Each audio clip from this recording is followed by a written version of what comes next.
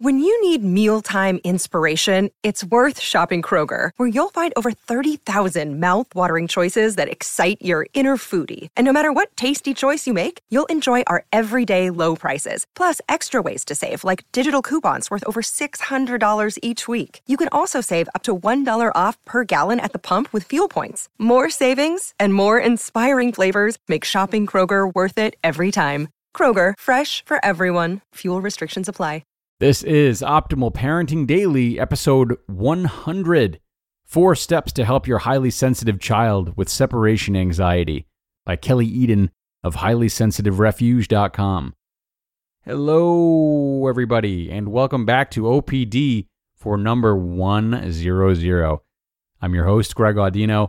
Very, very grateful for the fact that we've reached the 100 episode mark and hoping that the first 100 episodes have been as helpful and insightful for you as they have for me.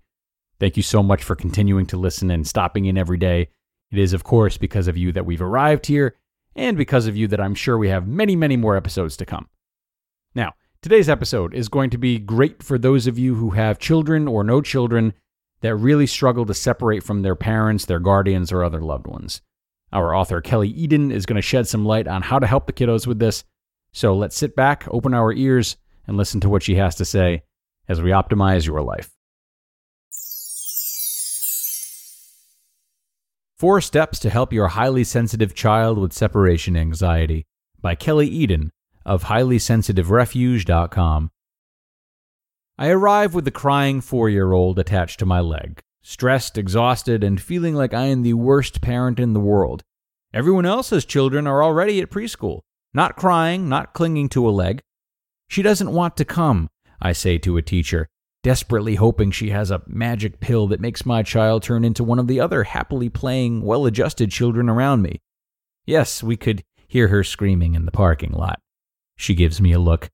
I feel like she's just handed me my parenting grade, and it's an F. Can I crawl into a hole now? Your crying, clinging, highly sensitive child is normal. I know now, I wish someone had told me then, that I'm not the only parent who has experienced this. Separation anxiety is incredibly normal and healthy in children, even up to the age of 7. Our children are attached to us. They rely on us. So for them to get upset when we leave is very normal. But at that time, it felt terrible. It felt like I was causing my child very real emotional harm. But in fact, if we deal with it well, it can do the opposite. Instead of causing them harm, separation anxiety can help kids. It can develop resilience, self-esteem, and coping skills. Times of separation give them a chance to practice dealing with stress and anxiety. It teaches them, I can cope with this. That screaming, crying, highly sensitive child attached to our ankles is learning that they are a person who can handle what life throws at them, that you trust them to cope. Why many highly sensitive children have separation anxiety. Both of my youngest children hated leaving my side. My 8-year-old still has a bit of trouble.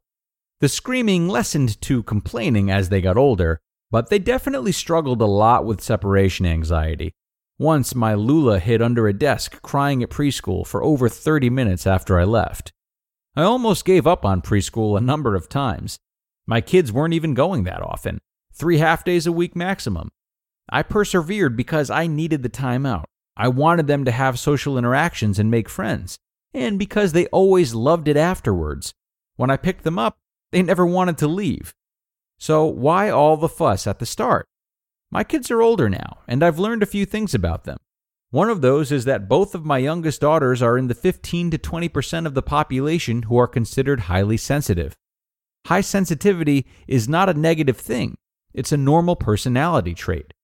Highly sensitive people feel their emotions very strongly.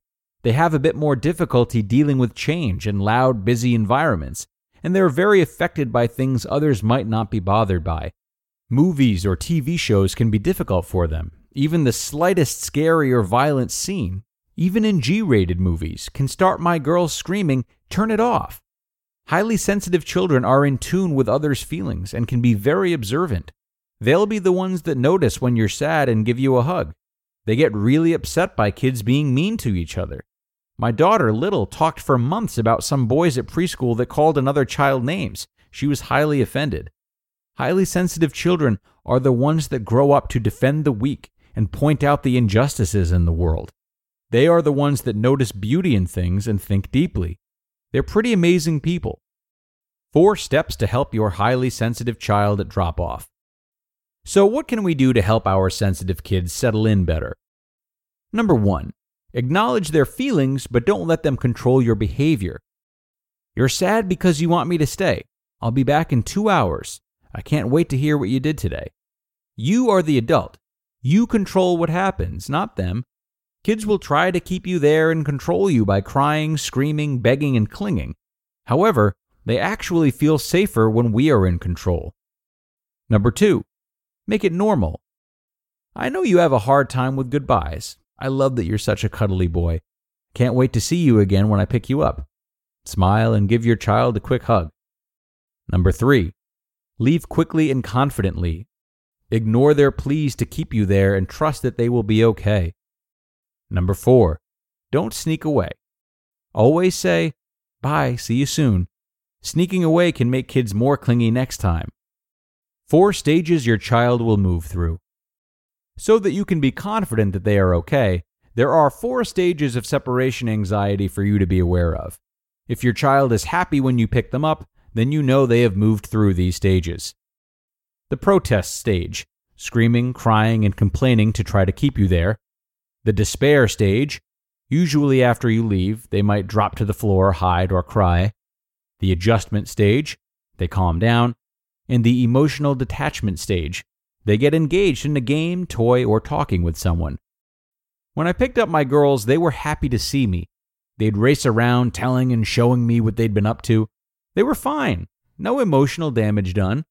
By treating our children to move through these stages, we allow them to cope with the stress well and head towards becoming the resilient, confident adults we want them to eventually be.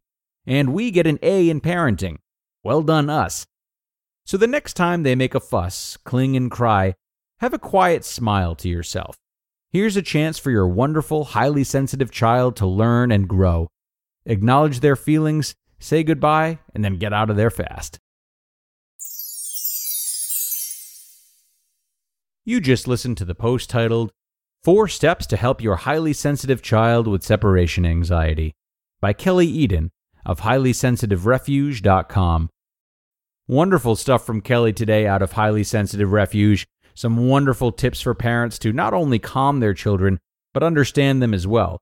I really enjoyed her list of strategies to deploy at drop-off, and if I may supplement them, I might recommend 2 more. First, remind your children of the bond that you have with them. Ask them, have I ever put you in an unsafe position before? Why would I drop you off in a bad place when you know that I love you? These questions remind them that they can trust you and that you have their best interests at heart. And second, it's really not a bad idea to offer them something on the other side. Telling them that if they behave and tough it out or try to make a friend, that they'll get some ice cream or something like that. And this may sound like bribery, but don't think of it that way. One of the best motivators, even for adults, to tackle new habits is to have a reward on the other side. This doesn't have to be a lasting thing, just once or twice until they like school on their own. So with that being said, I do have to wrap it up now, but if you're real brave and can be tough for 24 hours, then I'll give you an ice cream cone in tomorrow's episode. Good job. Okay, now I'm sure you really want me to leave. My friends, thank you so much for being here. I had fun, I learned, and I hope you can say the same thing.